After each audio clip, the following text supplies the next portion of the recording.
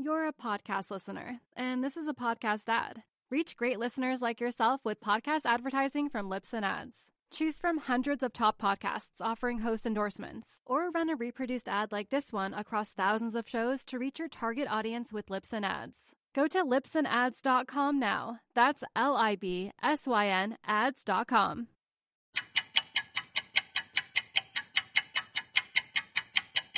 All right, stop the clock right there, James. What's 5 seconds? Well, 5 seconds for me is about the time it takes to check my emails in the morning or tie my shoes. But what is 5 seconds to the US consumer? In 5 seconds, the US consumer has spent $60,000 online and another $500,000 offline. Now, that's equivalent to 150,000 cups of coffee in, let's say, 1,000 iPhones or even 5,600 pairs of sneakers, all in 5 seconds. So, why is this important, you ask? Well, think about what that means in an hour, a day, or even a year. The US consumer is the US economy. Well, 70% of it, that is. Now, if the US consumer stops spending, the US economy stops working. And if the US economy stops and breaks, the global economy goes with it. So let's get back to the shoppers. Because if you know how to understand and really predict what they are going to do next, you can get a leg up on where the global economy is headed. This week, we get to hear from a woman who is one of the world's top macro thinkers and whose warnings about the deteriorating US consumer retail and auto sectors a year ago are all coming to fruition. I think it's going to be a bigger battle, and has been so far, with consumer than it was with housing, because it's the whole ball of wax. And as I pointed out since the beginning of the year, the view has been, or even since the middle of last year, that in your effort to get away from the hit to different stock market sectors of the strong dollar and the low oil price, you have to double down on the consumer sector. So everyone's hiding in the consumer sector. So you're going to have to really beat them over the head with some bad news to persuade them to start thinking about other places to go, because there really aren't a lot of other places to go that people are excited about. This week on Adventures in Finance, Stephanie Pomboy and the fall of US retail.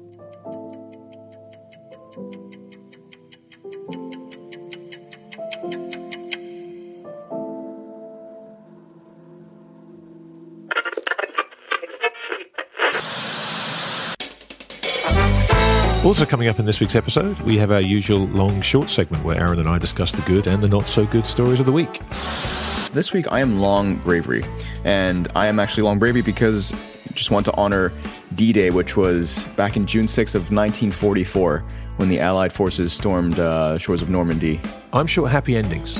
Now, before you take this somewhere that we don't need to go, I'm talking about the Banco Popular debacle in Spain. In a favorite segment of ours called Things I Got Wrong, we speak with a market expert about an investing mistake they made, and then we ask them to share a pearl of investing wisdom they derived from that experience. Yeah, this week we have Jerry Hayworth, CEO of 36 South Capital Partners, and Jerry shares a story that's going to be familiar to a lot of people, a hard lesson he learned about shorting the NASDAQ in 1998 to 2000. I'm Grant Williams. I'm Aaron Chen, and this is Adventures in Finance. Today is June 8th, 2017, and welcome to episode 19 of Adventures in Finance. Sitting not alongside me in one country is James. How are you, buddy? Yeah, not too bad, mate. Where are you guys? It's like a desert here with tumbleweeds going across. Well, now, are you talking about the office or the inside of your head? I was referring to the office, but okay, all right, that's fine. Well, I'm in New York, and Aaron, I believe you're even further north than I am. Yeah, Grant, I am in Toronto, but I am actually going to be flying to New York, where you are, I believe, in the next couple of hours. So unfortunately, we're not going to be able to meet up because I think where are you headed off to next? I have to get out of here. So yeah, now I know you're going to be here in a couple of hours. I will bring my flight forward. The last thing we want to do is be in the same city. That would break weeks of tradition. Sorry, Grant, doesn't that mean that you then have to fly back to me to escape Aaron? James, there are plenty of airports between me and you. Don't worry. I'm sure I can find one of them to land in. All right. Just to keep out of your way. Okay. Guys, let's get into this week's podcast. And we start, as always, with our long short segment. Well, Grant, let's do that. Let me start with my short. This week, I am short initial coin offerings. Okay. And Okay. I don't know if you saw this story, and we ran the Bitcoin story last week, as our listeners know. But I came across a story that Jawad Mian shared on Twitter, and I thought it was fascinating because it was talking about basically these kind of like IPOs, but they're dealing with Bitcoins. And it's essentially about how companies are now issuing their own private currencies in an effort to raise funds. It's typically like startups. And most recently, a company called Gnosis, which they create and develop advanced prediction markets.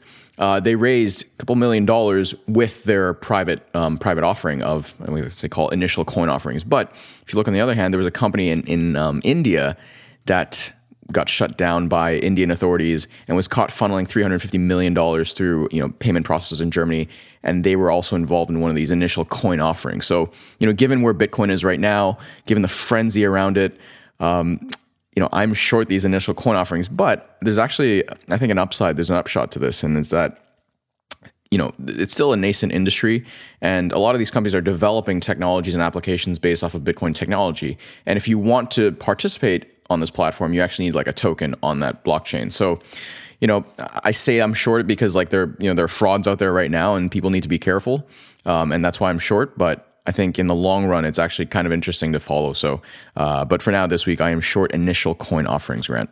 Yeah, it is interesting how quickly these things have sprung up. And I think that was one of the things that people didn't really think through in the initial phases of Bitcoin, was just how easy it was going to be for people to set up their own private blockchains for all kinds of things. And this is one of the big reasons, Raoul recently very publicly wrote a piece about how he'd sold all his Bitcoins. For now, he's made a great profit on them, but he just wanted to sit out the next phase, just to figure out how all these various private blockchains are going to affect the landscape. And I think that was a very smart thing to do. So I don't think that's a bad short for the time being, Aaron. My own short this week, I'm short happy endings. Now, before you take this somewhere that we don't need to go, I'm talking about the Banco Popular debacle in Spain. Now, for those of you that haven't seen the story, Banco Popular has basically been bailed in. It's the first test of these new EU rules on bail-ins, and the bank has been bought for $1 by Banco Santander. The senior debt has performed okay, but the Coco bonds, do you remember those from last year with all the Deutsche Bank fuss? Right. Coco bonds, the equity guys. Yeah, these people are all going to get wiped out. And as a guy called Bill Blaine, who works for Mint Partners in London, said, if you think this story has a happy ending, you haven't been paying attention. And I think he's absolutely right. The markets have shrugged this off. But this just took me back when I saw the purchase price, $1 for the whole company. It just took me right back to Bear Stearns being sold for $2 a share to JP Morgan, mere days after they declared a book value of $80 a share. And so when you think through the similarities to with what's going on now to 2007, if you look at the subprime auto loans we've spoken about as opposed to mortgage loans, right. You look at things like this happening, the rhyming going on now is extraordinary. So I think people need to be paying attention. This is the first time one of these banks has actually been allowed to go under. And generally those things don't happen in isolation. So I am short happy endings. I am long being very aware of what's going on and the potential bad outcomes that could happen as things like this continue to tumble. Yeah, it's interesting, Grant, as you say that the market shrugs it off because, it's not like Banco Popular's, I don't know how many tens of billions of dollars worth of NPLs that are on their book goes away. I think Banco Santander actually takes that over. So, they're still on the hook for this. So it's a developing story, and I completely agree. People should be paying attention to this because the similarities to Bear Stearns are eerie. But let me. Well, the other thing to remember about this, Aaron, is that Banco Santander is no JP Morgan, right? JP Morgan bought Bear Stearns and swallowed it up. One of the strongest, most powerful banks in the world. Banco Santander may be a lot of things. One of the strongest, most well-capitalized banks in the world. It most certainly is not. So this, to me, puts Santander firmly on the radar of being the next group to go. So I'll be watching this very, very carefully. Yeah, likewise. Well, Grant, I just wanted to pivot to my long for the week. And this week, I am long Bravery. And I am actually long Bravery because just want to honor D-Day, which was back in June 6th of 1944, when the Allied forces stormed shores of Normandy. And I just want to give a shout out for that. And it also has to do with I've been recently doing some reading, figuring out where we are, and look, we've talked about this a lot, about looking back at history to see if there are any parallels to where we are today versus where we were back then. And I think you've written about this as well, but the similarities between, the deglobalization phase that we went into leading into World War I and then going into World War II is pretty scary and it's eerie. And so just thinking about that, looking back in time and I guess appreciating the sacrifice back then, it makes me think about the future and what sorts of sacrifice and bravery will be required to get through the next phase that we seem to be entering right now, be it the fourth turning or whatnot. But so this week I am long bravery. Well, I think that's an admirable long. And anyone listening, I actually gave a presentation on what you were talking about there, the similarities with the lead up to World War I. And I think the video is still on YouTube. If you Google the consequences of the economic peace on YouTube, you should be able to find that. So I think great presentation, Grant. I think it's the first presentation of yours that I ever watched. No, okay, and you came back for more. You poor misguided fool. Yeah, somehow I ended up in Cayman. I'm going to take a different track after your far deeper long. Mine is peanut butter and the inflationary effects of human ingenuity. Now, I was reading a story last week about a group of scientists who were trying to do a study on how to protect manta rays. And they were trying to stick cameras to the manta rays. They needed suction cup cameras, which is what they stick to whales and seals and stuff to follow them around. And they couldn't get these cameras to stick to the manta rays because their skin was just too smooth. There was no bumps and hollows to hold this thing on. So one of the guys came up with the genius idea. He happened to have a jar of peanut butter on the boat, and so he stuck the peanut butter on the manta ray and stuck the camera on the peanut butter, and it helped the suction cups stick on. Now, what the hell am I talking about, I hear you ask? But it was the second knock-on effect that was the interesting one to me. So they were filming off a small coastal town called Yalapa in Mexico, and there were only a few jars of peanut butter stocked in the entire town, which was there exclusively to sell to American tourists. So these guys, having discovered this new technology, the peanut butter cam, ran out and cleaned out all the stores of peanut butter, causing chaos amongst all the holidaying American tourists who are only able to have the jelly sandwich instead of the peanut butter and jelly sandwich. So they kept the jars of peanut butter, left the tourists high and dry, and one would imagine the black market price of peanut butter went through the roof. So it's amazing how technological advancements such as this can have very fast knock-on effects in the real world and cause inflation to spike. So I am long peanut butter and human ingenuity this week. That's Grant, about peanut butter, and you mentioned jelly. Anywhere that I've gone around the world, that's outside of North America, I've always gotten like kind of a confused and like bemused look when I was like, yeah, this is a peanut butter and jelly sandwich and it's delicious. I think I had the similar experience when I was in, even when I first moved to Cayman. I was like, yeah, this is a peanut butter and jelly sandwich. I don't know, like, why is peanut butter not something that other people? Is it only exclusive to Americans? I never knew that. And I guess like to marine biologists too, then. Huh? Well, no, I have to say it's not something I ever took a liking to, although when I lived in the US, both my kids loved a PB&J sandwich. So look, I'm sure they're very nice, but to me, I just can't get my head around it. I'm afraid there are things that should not go together, like, this podcast and James, but peanut butter and jelly to me is... I'm like peanut butter and honey.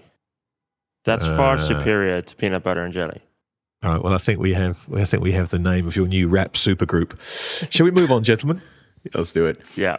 Well, next up is this week's commentary feature where we revisit Stephanie Pomboy's interview from back in May of 2016. And I thought it was a great time to do this because her calls on the U.S. consumer, retail sector, auto are all playing through. And so I want to get Raul and you to talk about it. And I think it's going to be really beneficial for the listeners and for the subscribers as we move into the latter phase of this business cycle. All right, this week's commentary, a special treat. We've got Stephanie Pomboy of Macro Mavens. Steph and I sat down about a year ago to talk about a whole bunch of stuff, and she's someone whose work I rely on a great deal. She's always early.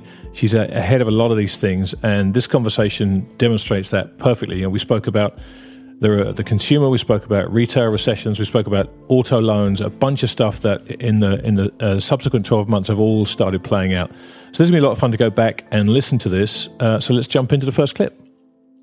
It's interesting because the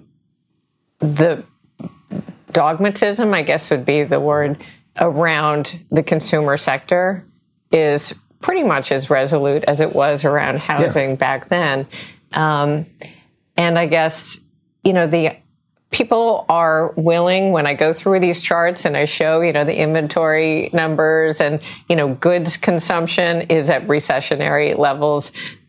You've had a huge increase in employment gains, but spending growth has continued to slow, which is really unusual. They usually move together. Confidence has gone up, but spending has continued to slow. So there are all these signs that there's something different going on. And yet no one's persuaded, despite 3 years of data, to support it. And so I guess it's this feeling like, well, it doesn't pay to bet against the U.S. consumer. The U.S. consumer is just in a temporary funk. It's weather. It's too hot. It's too cold, whatever the rationale is. But it's going to happen next month or next quarter. And you see it in the earnings estimates. They're sort of begrudgingly taking down the near-term numbers, although not much. I think the consumer discretionary earnings forecast for the first quarter was 11, and now it's 9 or something like that. So it's not exactly apocalyptic. But they just kind of tack it all on the latter quarters that, if you take down the first quarter, you just add it onto 2, 3, and 4Q. So there isn't this recognition that there might be a larger issue holding back the consumer. And I think the Fed has kind of fueled that narrative or stoked that narrative a little bit by constantly holding out this idea that the things that are depressing growth are all temporary and transitory, and, we'll see things recover and job growth is fine and, zippity-doo-dah. Yeah, zippity-doo-dah indeed. Nobody has spent more time that I've read looking into this stuff, and no one has the data better than Steph. The numbers she looks at and the case she makes is incredibly compelling, but I think the point she made there that the US consumer is too big for people to kind of take a negative bet against is really, really important. It's 70% of the economy, and people don't like the thought that the US consumer could be struggling. But when you look at the data that Steph presents, the hard numbers show there is a change. The consumer is not doing as well as the sentiment shows. So back to this hard data, soft data again. And the evidence is clear. I've been furiously scribbling notes through this, just because you and I have been talking about this at length. We made a presentation about some of the aspects of why this may be taking place. You've written about it. I've written about it. We did the restaurant interview with Paul Westra recently as well. It's kind of really at the forefront of our minds. What I love about Real Vision is how early our guys are to the key things. You listen to them, and it doesn't necessarily play out there and then, but it gets it on your radar screen, and you start digging in, following the thematic, and it plays out. And it's interesting that markets don't operate that way. Until it's staring them in the face and the prices are falling, they ignore it. Yes, they're like, it doesn't matter until it happens. We're seeing a similar kind of thing with the oil story playing out now that's across Real Vision right now. It's one of these things where it builds and builds and builds and builds as a story, and nobody wants to listen until the price actually falls. And everyone goes, oh yeah, really bearish oil now. Yeah. I'm like, really? And I think, to Steph's point, that's why this is perhaps the hardest thing for people to take a flyer on and believe the numbers, because as I said, it's such a big component. But since she and I spoke, we've seen store closings at a record high this year. There are stores going out of business everywhere you look. We've seen Sears and JCPenney and all these companies really, really struggling in the retail sector. And of course, the argument has been, well, on average, the consumer's doing okay. This is all going to online shopping. I know the other narrative, because I'm a big fan of watching market narratives, is, Amazon's got them all. Yeah, it's exactly. Amazon.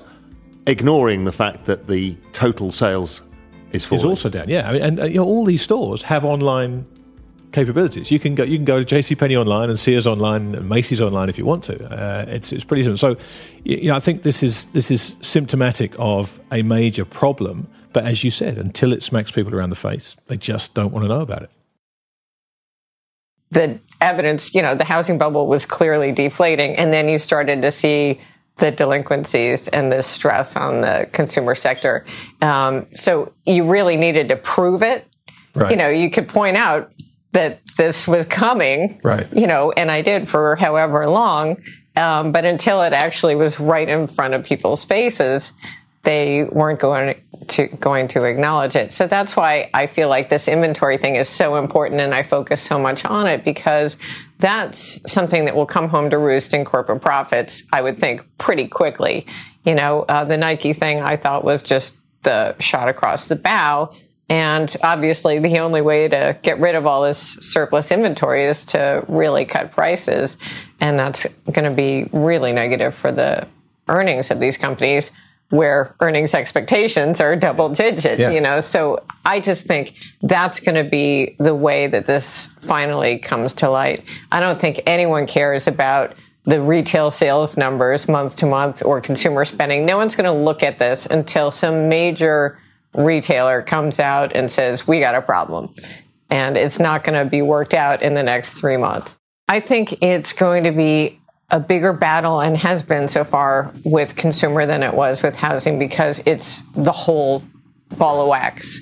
And as I've pointed out since the beginning of the year, the view has been, or even since the middle of last year, that in your effort to get away from the hit to different stock market sectors of the strong dollar and the low oil price, you have to double down on the consumer sector. So everyone's hiding in the consumer sector. So you're going to have to really beat them over the head with some bad news to persuade them to start thinking about other places to go, because there really aren't a lot of other places to go that people are excited about. So I think you're really going to have some major destruction there. Again, like you said, this is the whole, if you get the consumer right, you pretty much got the whole story. So what you're saying is, if the consumer isn't everything that's being priced in, the stock market itself has a major problem on its hands.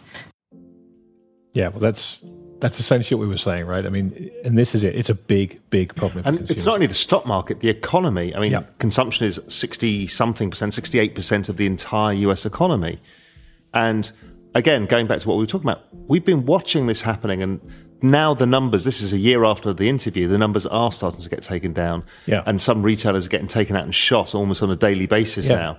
Well, Steph spoke there about Nike being a shot across the bow, and I remember seeing that go past the tape a year ago, and what they talked about was the inventory problem they had.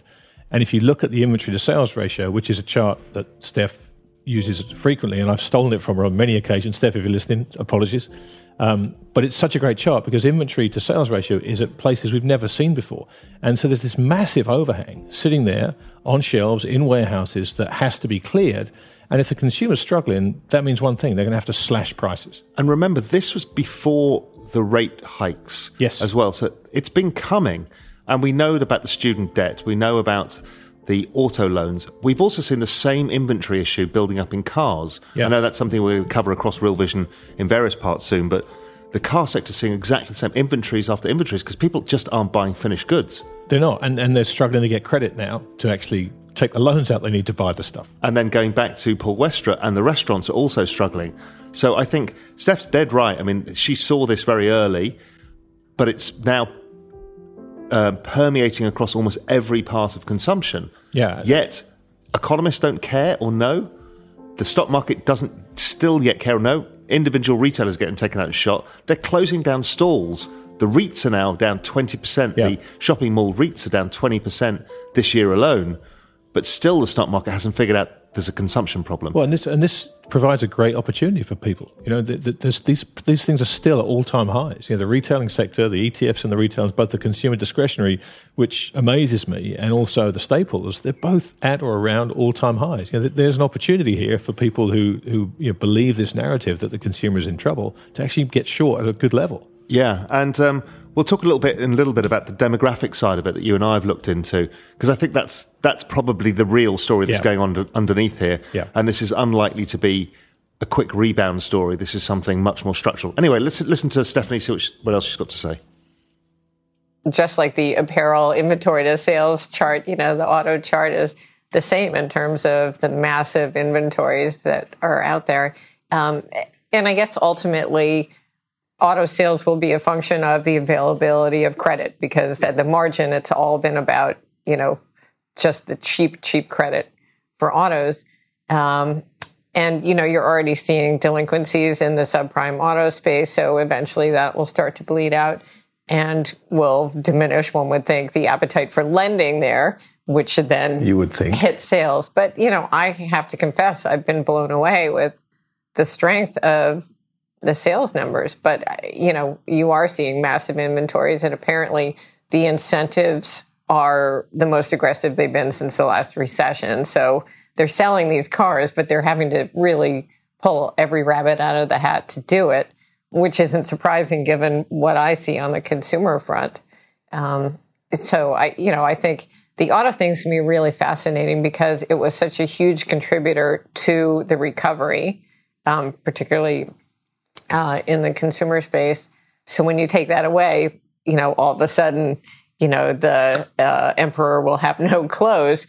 But also it has, the impact on the whole, I'm looking at it from the municipal finances standpoint. It just got me thinking again about, okay, the next downturn is going to be really nasty for the state and local governments too. But, Michigan stands front and center in that one because, the auto sector is so key. And we're already dealing with these massive unfunded pension liabilities, and then you throw the whole, potential for a recession in the auto space. And, I just thought out of curiosity, let me see what state of Michigan CDS are trading at. And, it's just a flat line. So no one has any concerns about what's going to happen there. Well, when we first started this project, Real Vision, one of the things that was key to us was this idea of the knock-on effect, and it's such a treat to listen to someone like Steph explain exactly how she thinks. You've got a problem with the consumer, you've got a problem with the auto loans. Where does that go? Well, you know what? It goes to the manufacturers in Detroit. Where does that go? It goes to Michigan municipal bonds. Where does that go? Pension underfunding. It's great to listen how a great mind like this works and where they take this through to the end. And, Steph ends up looking at the CDS for the state of Michigan, which is flatlining and looks like a great short opportunity. That kind of thinking is, the best people I've ever come across in the industry. They never look at the obvious trade, particularly if they know it's a pervasive trend that's going to last for a while. They know, okay, everyone's going to be looking at this first bit. So I'm going to look at not the second bit, maybe the third bit, the fourth bit. I've seen some astonishing trades in my time. People one of the best people in the world at doing that was Lewis Bacon. He could just see 10 steps ahead of where it would go and be in that trade massively, really aggressively, much more ahead of everybody else. Everyone's going, what the hell's he doing? And then suddenly everything catches up. That's really clever. Yeah. It's tough, right? Because when you're this smart and you get this far ahead of things, it becomes difficult because you have to wait for this thing to play. You can see the dots yourself, but the market, as you said, it waits till it's right in front of it. I mean, that's a true macro thinker. I always talk about this is people who are involved in the macro world have to live in the future. Yeah. And it's actually really uncomfortable because nobody can see what you see because you always live in the future, assess probabilities in the future and have to work back to present day. Yeah. And everyone goes, well, there's nothing going on. You're like, no, but it's coming, or the probability is it's coming. So you seem like a madman half the time and a genius a small fraction of the time. But we've watched this. I mean, this was a year ago this interview played out. And since then, the dealer incentives have hit an all-time high, like $4,000 a car. All this stuff is happening exactly as Steph said it was going to happen. Here's a lovely thing, is I got sent an email yesterday from somebody who's doing something actually for Real Vision on autos. It was a photo of a farm. The farm was full of cars because the auto dealer's lot was so full. They've got so many cars because the car companies, for ages, if you remember, I think it was Zero Hedge was spending a long time saying, look at what they're doing. They're just stuffing the dealers with inventory. And now the dealers are parking their cars in farms because they can't sell any cars. And meanwhile, the auto manufacturers have built more and more and more. Yeah. And if you think of talking of knock-on effects, I mean, the importance of the car industry for US manufacturing, US manufacturing is basically planes, cars and oil. That's all that's left, really. And you've got a really big problem brewing for one of the largest parts of US manufacturing. And as Steph says, the knock-on effects down to single cities is huge, to pension liabilities is massive, to the government that's been supporting the car companies as well. to the auto loans companies. There's companies like Santander who run the credit for all the autos. Exactly right. There's a whole number of issues that are kind of creaky at the seams. And when you throw in the retail sector and you throw in the restaurant sector, it just feels a little bit nerve-wracking. But we're still, amazing that we're still not, that all this has happened in a year, and it still seems that last dot that needs to be connected by investors, they haven't made it yet. Somebody asked me this today. They said, well, you've got the most overvalued stock market ever. You've got, craziness of ETFs forcing people into indices that mean that companies are not valued as individual companies. Nobody really cares what a company does anymore. You've got this total mania going on in the equity market, which I think is right. And he said, so why doesn't it just fall? I said, well, you've got to have a recession. Yeah. You've got to see basically, I know it sounds stupid, but you have to see true economic weakness coming through in the numbers. And then when that happens, you get the holy shit moment. Yeah, I think that's exactly right. The pension thing surprised me. Like you said, you look at the chart and you think, okay, well, they've got, they're underfunded, but it's not the worst it's ever been. But it's not the worst it's ever been at a time when we've applied, massive monetary stimulus here and around the globe, and we've had tremendous asset inflation as a result of that. The stock market is up huge. A household net worth is up $32 trillion, and yet pensions are sitting on these liabilities that are the biggest basically since after the crisis. That's the scary thing, is when you put it in that context. So if that's our starting point, what happens if I'm right and the market's actually correct? And suddenly the stock market isn't going up 12% a year. That's going to put a major hole in these funds. And that has a major economic impact. It's not just an accounting thing, because if you have to make contributions to fill that hole, that's money diverted from spending it on real things or shareholder buybacks and dividends, which just, amplifies the downturn in the markets, because that's really been such a key driver of equity prices. So much there, and again, it comes back to these knock-on effects. And here we've got Steph talking about the pension liabilities, which is a big problem that you and I have spent a lot of time recently focusing on. And Steph's right, the market's at all-time highs, and yet with all this massive asset price inflation, because of what's happened with interest rates, because of what the Federal Reserve have done in taking rates down to zero, these pension funds have fallen behind this 7% return assumption, which they rigidly stick to somehow. And of course, due to the magic of compound interest, it works horribly the other way. When you don't make your 7% for a couple of years, it's really, really tough to catch up. And so we have this really weird situation where the asset prices are going through the roof, and yet the longer this happens, the more and more in trouble these pension fund gets. And there's some really tough decisions to be made here. But there's a really key element, is that as the American population ages, and it happens across the Western world, and people start dropping out of the labour force, so the labour force participation rate falls, what happens is consumption falls with it. Yeah. Because retired people, I know I talked on the podcast before about how my father's spending patterns happened in retirement, but that's happening to an entire nation right now. And Steph is picking this up. And it not only is it becoming a problem, but the pension system itself is creaking under the seams from this whole thing. So the retirees are going to get even less money than they thought about, and they're going to spend even less money, which creates even more of a problem. And I see this kind of rolling stone that kind of gathers no moss as it keeps rolling faster and faster and faster down the hill, as everybody realizes there's just not enough money for them. Well, this boomer generation has been the backstop for markets for 20 years now. They've always put more money into the markets when it's fallen. And I don't think the dots have been joined again, that this generation is now retiring. And it's the biggest generation that's ever retired in the history of the United States. And 10,000 of them hit retirement age every day. And that's not going to stop for almost 2 decades now.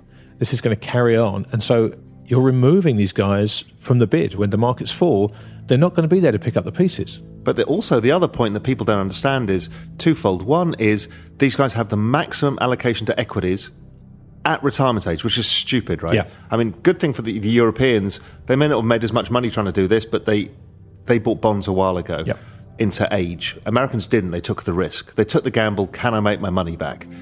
And what's going to happen is they retire with the maximum equity allocation. They think that's fine. But the problem is is the next time a recession comes, which is due, they're going to halve their wealth because the stock market halves, and they're not in a job anymore to keep investing a 401k to buy the dip. Yeah. So there's no dip buying. In fact, they have to be sellers. This is such a huge deal. I mean, you and I are going to be doing a lot of work on this in coming weeks and months, but people really need to understand this. To have your maximum allocation in equities at all-time high valuations has been great for the last 3 or 4 years. But to your point, if we get a recession, I think the average recession since 1980 is 37 or 40% drawdown in the stock market. You take 70% of your wealth and halve it when you're in retirement and you're looking to cut down expenses and you have no income because interest rates are essentially zero still. This is a massive, massive problem that is just beginning. I think again, you and I have talked about this a lot amongst ourselves, and we just think this is the biggest theme that we've seen probably in our working careers. The demographics thing is coming to a head kind of today. And again, we'll have a whole big podcast and a whole load of stuff on this, but I think Steph's talking about the same thing here. It's all interrelated. And the problem is it's kind of negative gamma. That's an option market term, meaning you basically have to sell on the way down, and everybody is a forced seller. All right, well, should we get back to the fabulous Miss Pomboy? I think that the emerging markets are looking much more compelling here, as are the resource economies. I mean, I really feel like one side of this whole dollar move in terms of the upside, where we had this massive rally in the dollar, what people missed is that the weakness in the rest of the world was stimulative to their economies. So there was this idea that, this competitive currency devaluation going on around the globe, and the dollar was, sort of the island of integrity over here. We were going to be strong, and they can't figure out what the hell they're doing. They'll never get out of the soup, whatever. In the meantime, their weak currencies were already starting to sow the seeds of a reversal, whereas the dollar strength was starting to tax our economy and the slow growth here. And it's almost as if that whole reflexivity dynamic has been completely missed by people who continue to think, the EM, they're not going to ever get out of it. Meanwhile, they forget the whole reason they were doing the currency debasement was to import growth from us and the rest of the world. And at the margin, it's working. Those economies have stopped going down and have started to bottom in aggregate. You can pick out some aren't and some are doing better than others. But in the totality, the emerging markets are definitely finding a footing. And I think the resource economies look really interesting as a result of that, because if you have a bottom in global growth and things start to move higher, obviously, resource economies are a levered bet on that. And they've been decimated. I mean, I don't remember if we talked about Russia before, but to me, that's kind of the easiest way to play what I think's going to happen. And probably the most hair-raising way to do it, too. If you want to thrill and keep your blood pressure up, that's one way to do it. But the Russian market basically trades 1-for-1 with the price of oil. And obviously, oil has had a really nice recovery so far this year. And I think what people miss about Russia and other oil-producing states is that they get dollars for their oil, but they pay their workers and they run their operations in their local currencies. So while everyone's bemoaning, the destruction of the ruble, in reality, it's been pretty good. If you run a Russian oil company, you're collecting dollars and you're paying people with worthless ruble. It's not a bad formula. There's a lot in there, and I know you're just champing at the bit to get in there, because this is somewhere that you and Steph diverge in opinion. That Steph is, and has been for some time now, a card-carrying member of the weak dollar club, and she lays out her case very well whenever I sit and talk to her. And the oil trade, this is something again that you've been very vocal about this, about how low you think oil is going to go from here. So what do you make of that when you listen to Steph talking?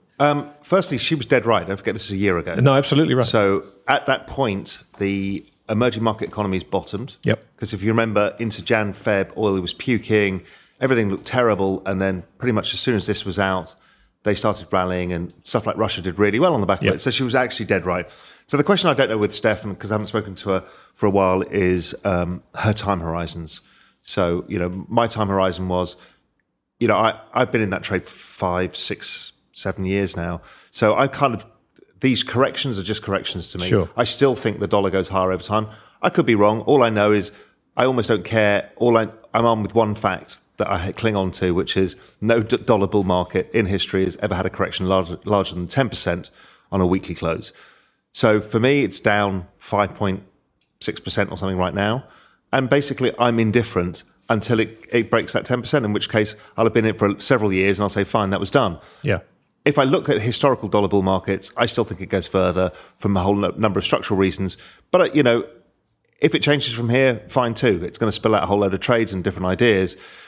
But what I am seeing, and it's not fair on Stephanie now because this is a year later, is, stuff like in the commodity markets, we didn't really have the clearing events. Yeah. We didn't really clear out, the copper mining firms because China intervened and started stockpiling.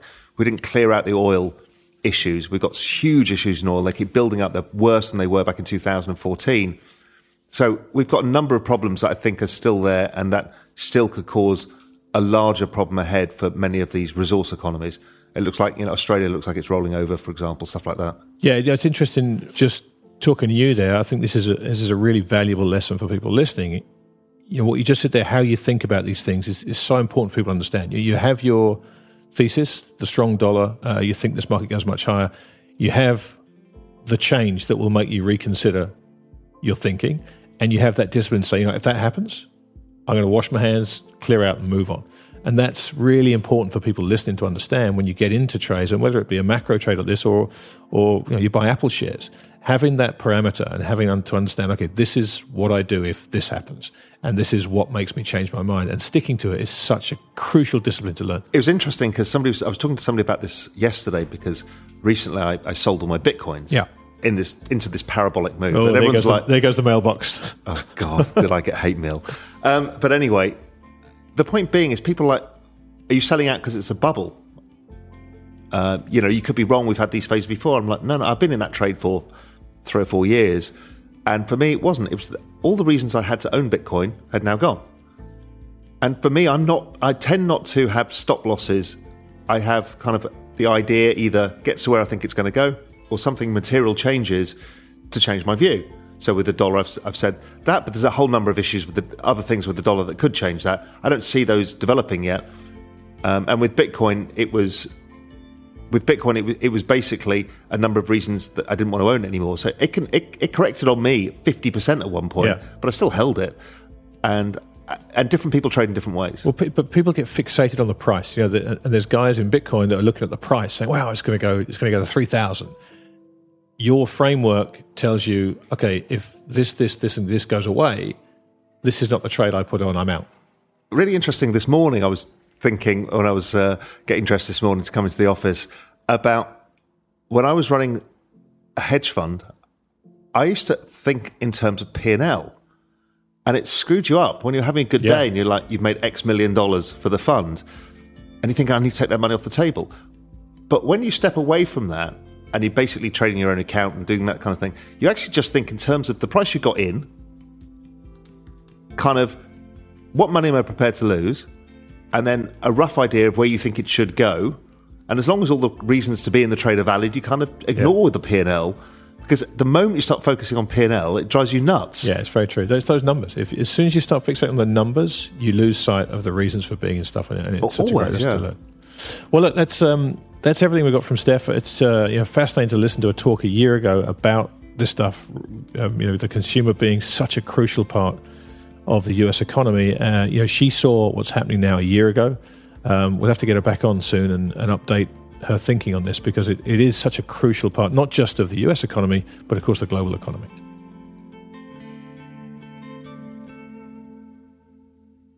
Yeah, I'm an unabashed fan of Steph's work. She's a dear friend of mine, and I just love reading her work every chance I get. And Steph has an ability to look in directions that most people don't think of, and she has this uncanny ability to join dots at a speed and in directions that people really struggle to do. And a lot of that, I think, comes from the fact that in the early days of her career, she was very fortunate to cover a lot of the big-name hedge fund managers on the street, guys like Paul Tudor Jones and George Soros and Stan Druckenmiller. And I know she learned a lot from those guys. And this ability to take the other view and to think things through linearly and try and join dots and look for that second and third derivative of the data points you see it's such a very hard thing for people to do, and very few people do it like Steph does. Yeah, she does it incredibly well, and also in her manner of communication as well, because, you know, we are, I guess, at times guilty of talking about these complex things in ways that are inaccessible, but I think Stephanie does a great job of communicating the ideas as well. Well, Grant, let's move on to our final segment called Things I Got Wrong, where we speak with a market expert about something they got wrong, and then we ask them to share a pearl of investing wisdom that they derive from that experience. And so, Grant, I spoke with Jerry Hayworth, who's the CEO of 36 South Capital, and we spoke about what he got wrong shorting the NASDAQ in 1998 when it was on its final face-ripping rally upwards. So this week, I have the pleasure of being joined by Jerry Hayworth, who is the CEO and CIO of 36 South Capital Advisors based in London. Now, Jerry, the last time we spoke with you on Real Vision TV was back in, I think, July or August of 2016. It's been too long, so really happy to have you on. Oh, great. Thanks. It's great to be here. So before we get into the meat of this segment, can you give our listeners a rundown of your background, what you do, and in broad strokes, how you view and approach markets? Yeah. So I've been in the financial markets since about 1987. I've seen a few ups and downs, as you can imagine, predominantly in options and equity derivatives. I've been absolutely fascinated by it from the day I think I did my thesis at university on the viability of an options exchange. And so I've been fascinated, and I'm still as fascinated today as I was back then. I was a market maker in bonds and equities in South Africa. I started a financial services company called Peregrine that basically was a designed institutional derivative strategies that did very well. I moved to New Zealand and started 36 South, which is the current business.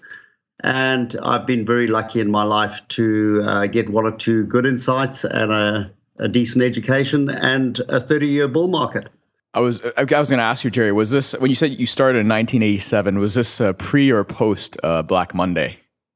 It was a month before.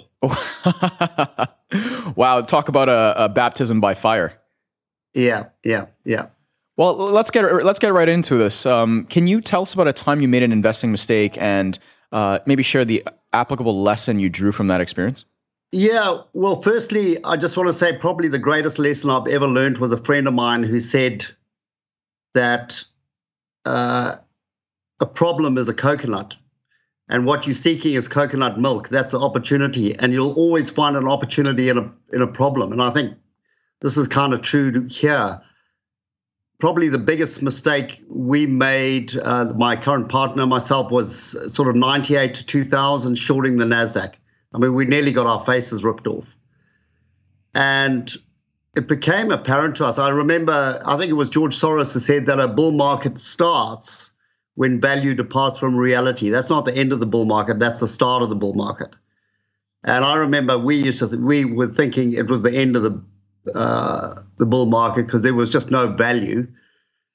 But actually shorting stocks was an incredibly difficult thing to do. And you were going to get your face ripped off. So that was the mistake. The opportunity that came out of it was that we eventually gave up on shorting stocks and basically said, look, there's certain stocks that are, we believe, 100 times over their valuation. Why don't we just take a long-term option, a leap put option, long-term anticipative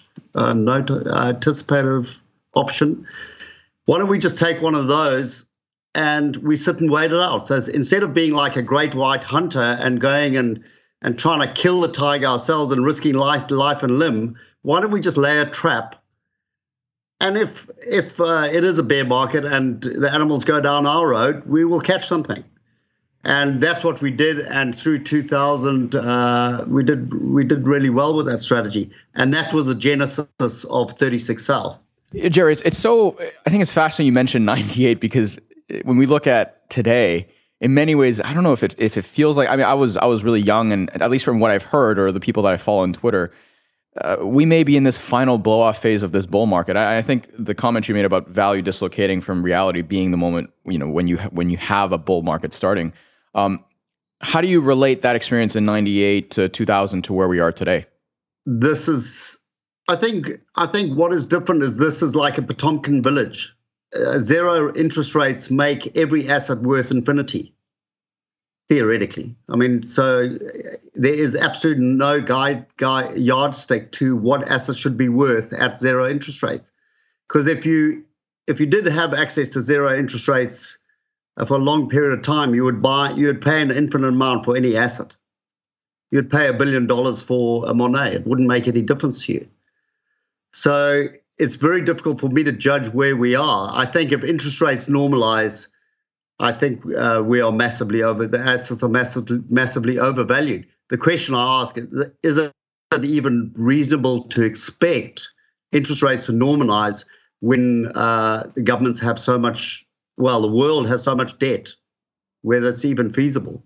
Yeah, I think Grant, I remember Grant he put out this chart about what would happen under various scenarios of rate normalizations in the United States alone, and the rate at which it would eat up GDP or the interest payments would eat up GDP is astounding. Jerry, I want to get back to the shift you made from giving up on shorting or letting go of shorting stocks to looking to longer duration put options.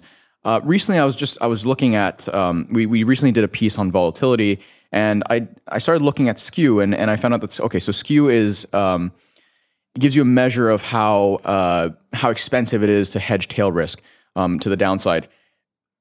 With that being so expensive, how can you set those traps today if you don't want to be shorting but still want to give yourself that optionality maybe 1 year or 2 years down the road? Yeah. Okay, so there's many ways to do that, and the equity left tail has been predominantly expensive, but that's not always the case. In fact, the end of a volatility cycle, I think volatility is a cycle. It's like the fear and greed cycle. It's just an indicator of complacency because you're trying to gauge how complacent you are about what you don't know. And so I think, volatility being down this low in itself is a canary in the coal mine. And I wish I had a more recent example, but the Japanese 5-year put warrants in the early 90s, the Japanese institutions really believed that the Japanese equity market would never go down. You could buy extremely cheap, long-dated, out-of-the-money puts. And that was right at 38,000 and plus on the Nikkei. That almost is a canary in the coal mine itself. So I look at the market today and I say, well, what are the ridiculously cheap, long-dated, out-of-money options? And they're calls. So you may very well find that with financial asset inflation, that the calls are the actual tail risk that institutions face.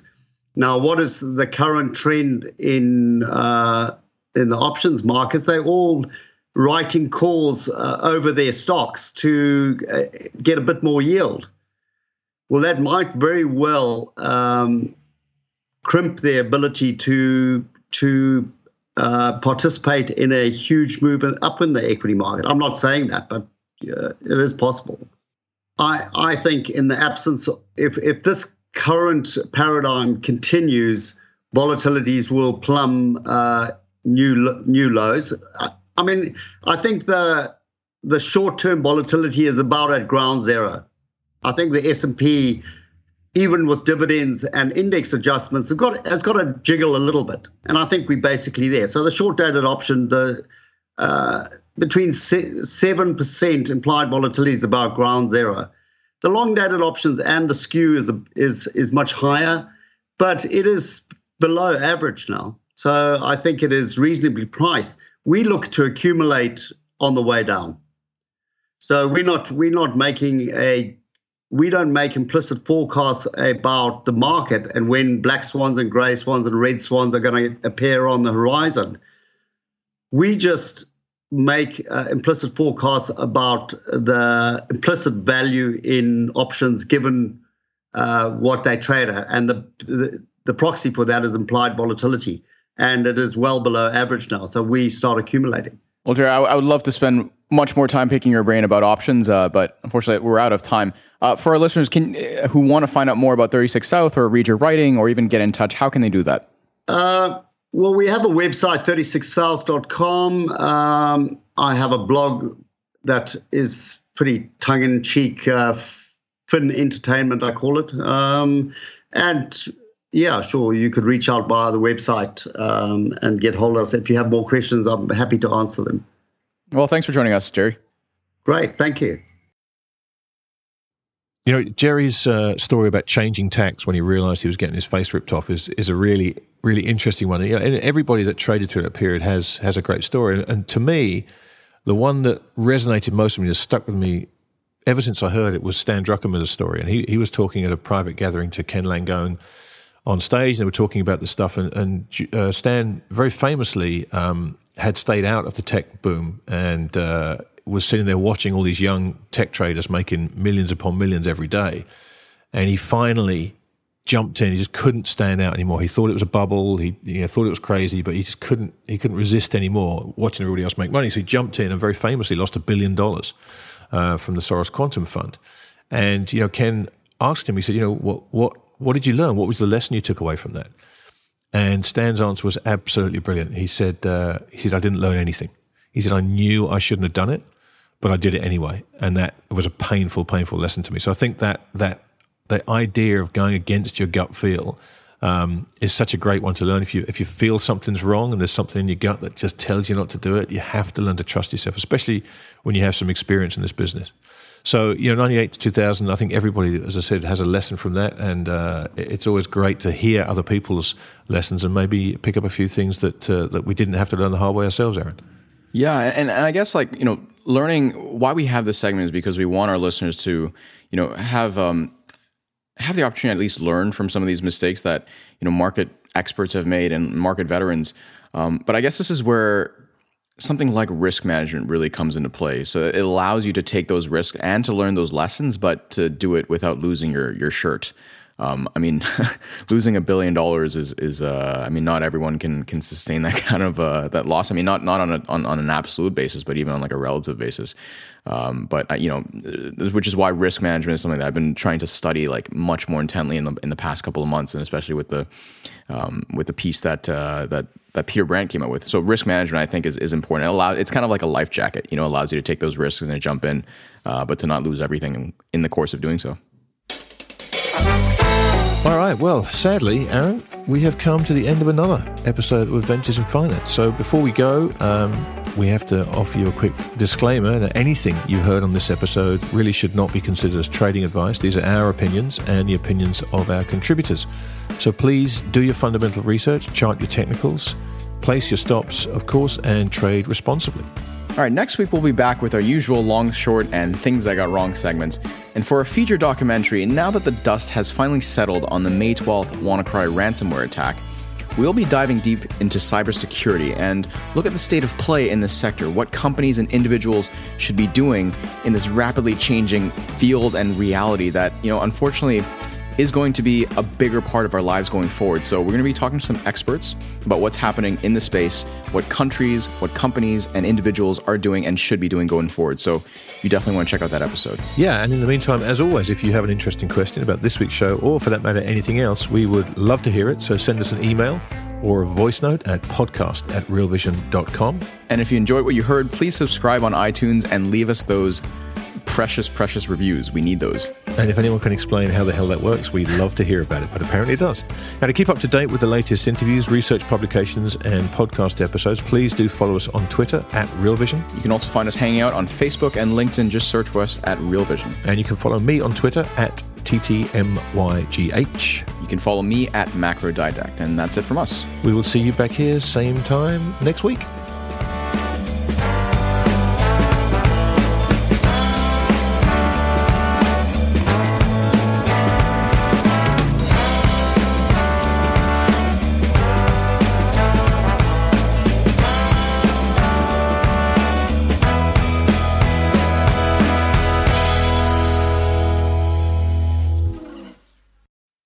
a podcast listener, and this is a podcast ad. Reach great listeners like yourself with podcast advertising from Libsyn Ads. Choose from hundreds of top podcasts offering host endorsements, or run a reproduced ad like this one across thousands of shows to reach your target audience with Libsyn Ads. Go to libsynads.com now. That's LIBSYN ads.com.